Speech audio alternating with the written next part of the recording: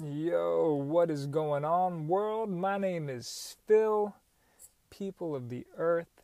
This is Around the Hash. Now, tonight, I come to you solo. The man Dan is not on the line tonight. However, I still wanted to go ahead and get in touch with all of you over the waves of the internet and these audio bites. Alright, so I'm going to steamroll into this, and this is not financial advice, and I am not a financial advisor, but I do hope that everyone is remaining safe and calm in the turbulent waves of the crypto market. If you are out there, any type of interest in being invested in any of the crypto markets and asset classes, a lot of stuff is happening right now. As we know, Bitcoin took a tumble into the region of 47,000, more or less, and that brought along with it a lot of the altcoins. Not to the surprise of anyone that's been in this market for some time, beyond I guess the last 4 or 5 months.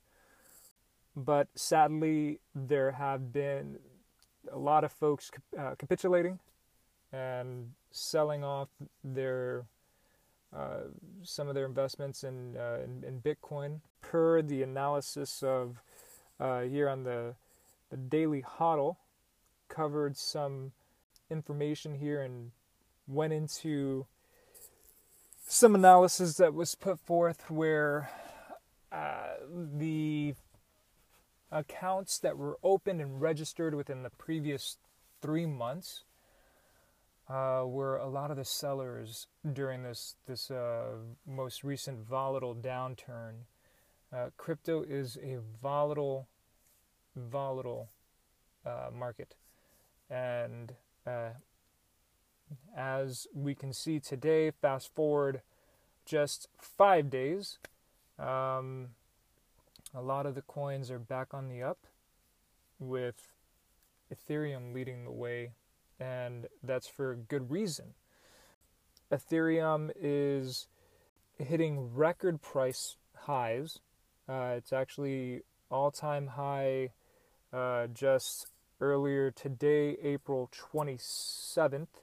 All-time high there for Ethereum at around 2,000 and I want to say 700, and there is a good reason for that. A lot of things are inbound for Ethereum, and it is a lot of the money, in my opinion, what appears to be is a lot of money that's flowing out of Bitcoin, rather, is flowing into Ethereum. Just last week, some of the Ethereum ETFs began trading over in Canada. So those that are looking to not have to, institutions and that are not looking to actually hold or hodl the cryptocurrency, can go ahead and invest in Ethereum, in these ETFs. Ethereum has been on an incredible run. So you also have a date that was announced for something that we covered earlier on in this show, July 14th, 2021.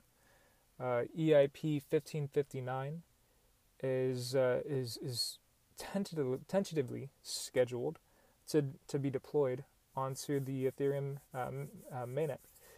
So that upgrade is going to change the way that Ethereum handles the payment to the miners, which is in turn right now it is creating an exorbitant cost in fees.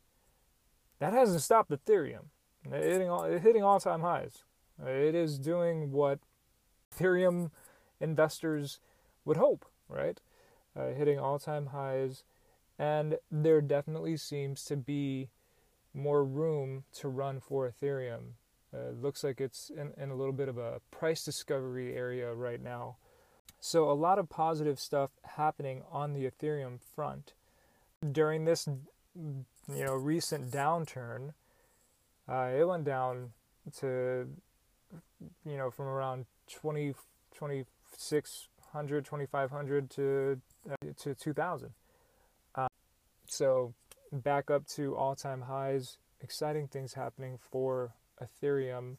And like I said, July 14th, 2021 is the current date that they've scheduled tentatively for the deployment of EIP 1559. And that stands for Ethereum Improvement Proposal. Be on the lookout for that, because it's going to be interesting from what's going to happen. I mean, these last 4 months have been interesting, from January to where we are, about 5 months, almost May now. And summer's around the corner. What's going to be happening during the summer? Who knows what's going to be taking place? So I do want to go ahead and kind of pivot into a different topic. Here on Around the Hash, we like to discuss what's happening in the world of technology. And so Google, the device that you're using to listen to this podcast may be an Android device, even if it's a Samsung, LG, Huawei, HTC, whatever it may be running a version of Android. Even though it's skinned, maybe running Android. Or you may be using an Apple device, an iPhone. Now, these devices essentially do a lot in the way of tracking you and knowing you, and they're not very privacy-centric per se. According to Bloomberg, farewell advertising cookie. So they're going to eliminate, in some ways, the advertising cookie. Apple's plan was unveiled Monday, and the Electronic Frontier Foundation, which is they're a privacy advocacy group, they're applauding Apple's plan. Apple already came out with an update that includes the removal of the tracking cookie. We're going to dive in a little bit into what Apple is doing. iOS 14.5 already embeds app tracking transparency. Lets you control which apps are allowed to track your activity across other companies, apps, and websites. So Apple's iOS will require apps running on its devices to obtain user permission before tracking any activity across other apps and websites. It's like when you open up an app for the first time and you get a pop-up asking you about your phone's microphone or camera. They want to use this, they want to use that. Apple's change is essentially gonna work like that. So any app that wants to track for advertising on iPhones and iPads will have to prompt you to opt in. Okay, and then what Apple's calling this is ATT. It's App Tracking Transparency. Wow, that's not going to be confusing. AT&T, huh? Really, Apple? You couldn't come up with something different? So they call it ATT. Apple Tracking Transparency. It does ban app makers from gunning for potential installers or lapsed users with data from other apps, such as purchase history and app usage patterns. For many months, Apple has signaled this was coming. But still, many app businesses are terrified of the financial damage. Facebook could lose up to 3% of revenue, according to Bank of America. Boohoo, Facebook. Sorry. I'm not really, I don't really feel bad for you at all. You guys are the worst in terms of privacy, and you're a gargantuan mammoth of a company worth who knows what type of money. I'm not going to even look up the figure. I'm pretty sure it's up in the billions, probably nearing trillions. And you're going to lose up to 3% of revenue. Maybe you shouldn't, maybe you shouldn't be tracking people so much. I get it. You know, it's ads, but we only really fully understood the capacity of what these people know about you and how they use it. I think many people would be shocked.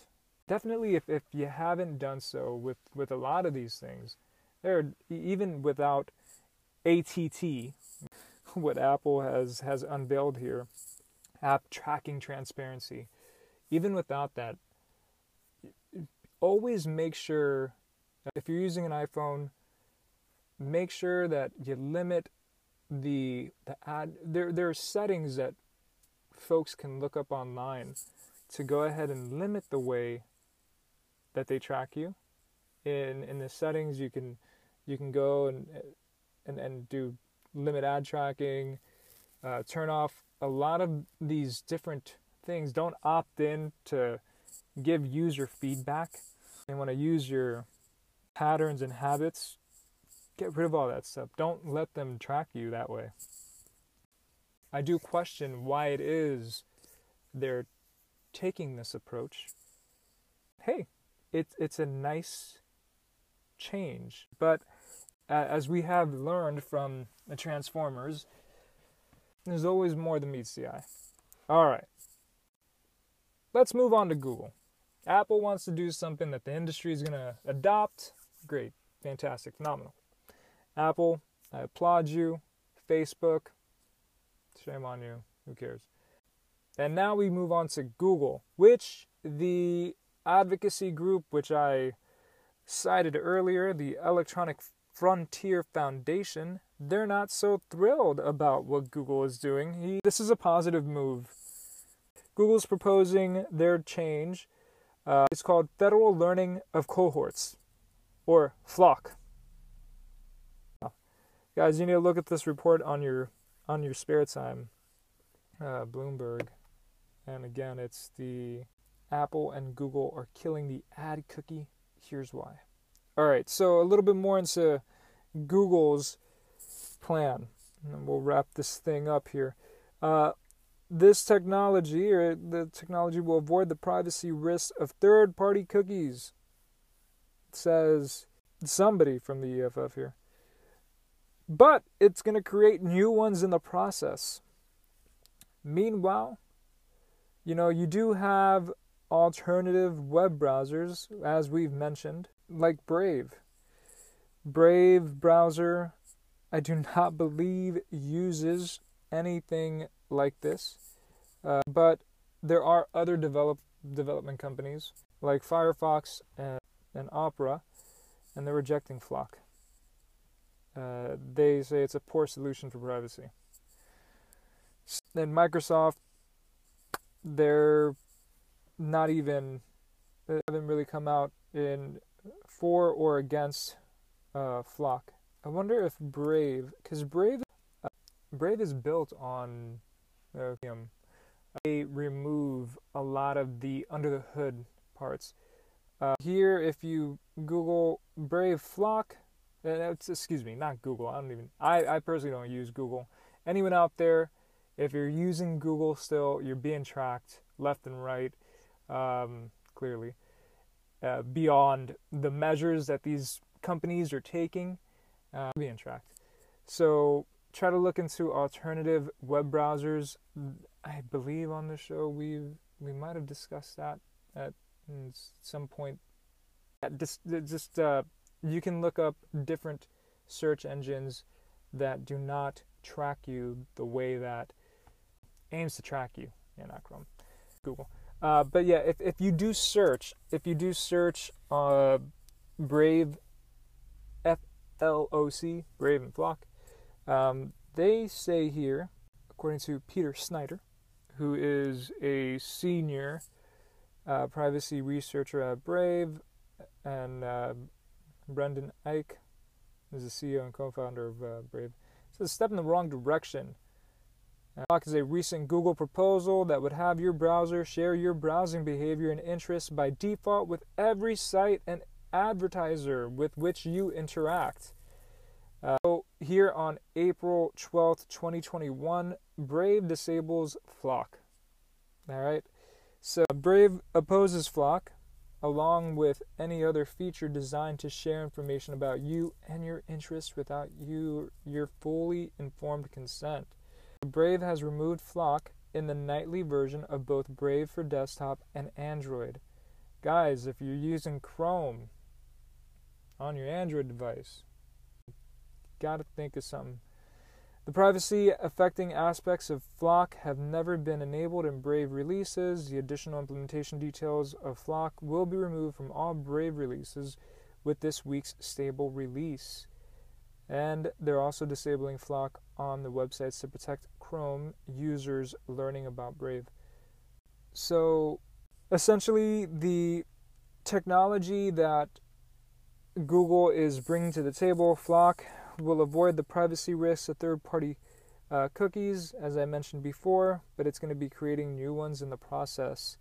A lot of people are happy about what Google is doing here, and I'm not surprised. They're not very privacy-centric themselves. But yeah, we will go ahead, and I think we might want to dive into this a little bit more, not only in terms of crypto, like we covered on the show, because you hear some voice on a podcast or in a YouTube video. You like the information you're hearing? Look it up. Please become educated, especially in a time where the narratives are out there, the information is out there. To guys, do your own due diligence. Bombard you.